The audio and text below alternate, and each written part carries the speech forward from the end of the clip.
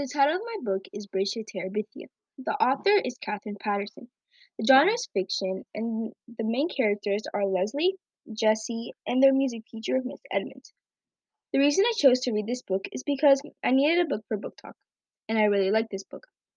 Have you ever had a friend who you didn't like at first, and now you guys are inseparable?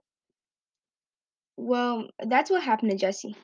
One day at school, there was a new girl. Her name was Leslie. Jessie didn't care much, but when it was time for the race that was only for boys, she joined. The boys all thought that she wouldn't win, but she did. Jessie was so mad. When he got off the bus that day, Leslie did too. He thought she was following him, but Leslie said that she had just moved in next door. She asked if he wanted to explore with her. Jesse said yes because he didn't want to go home and tell his dad that he had lost the race, because he knew that his dad would be very angry.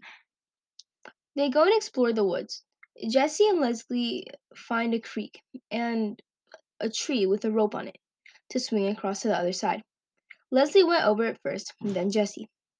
While exploring, they find an abandoned treehouse and decide to make up an imaginary road. Leslie comes up with the name Terabithia. A few months passed, and Leslie and Jesse became best friends.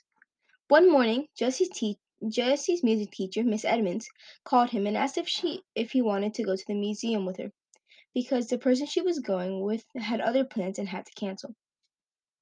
Jesse went to go ask his mom, who was still asleep, so he asked her, but she was only half awake. She said yes, so he went to go get himself ready. Him and Miss Edmonds were kind of close, so it wasn't awkward. When Miss Edmonds came to pick him up, he thought about inviting Leslie to come, but he didn't. Jesse had so much fun that day. When he came home, he saw his mom crying.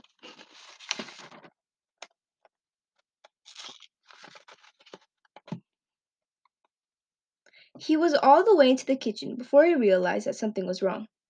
His dad's pickup had been outside the door, but he hadn't taken it in until he came into the room and found them all sitting there. His parents and the little girls at the kitchen table, and Ellie and Brenda on the couch, not eating. There was no food on the table, not watching TV. It wasn't even turned on. He stood unmoving for a second while they stared at him. Suddenly, his mother let out a great shuddering sob. Oh my gosh, oh my gosh. She said it over and over, her head down on her arms. His father moved and put his arm around her awkwardly, but he didn't take his eyes off Jess.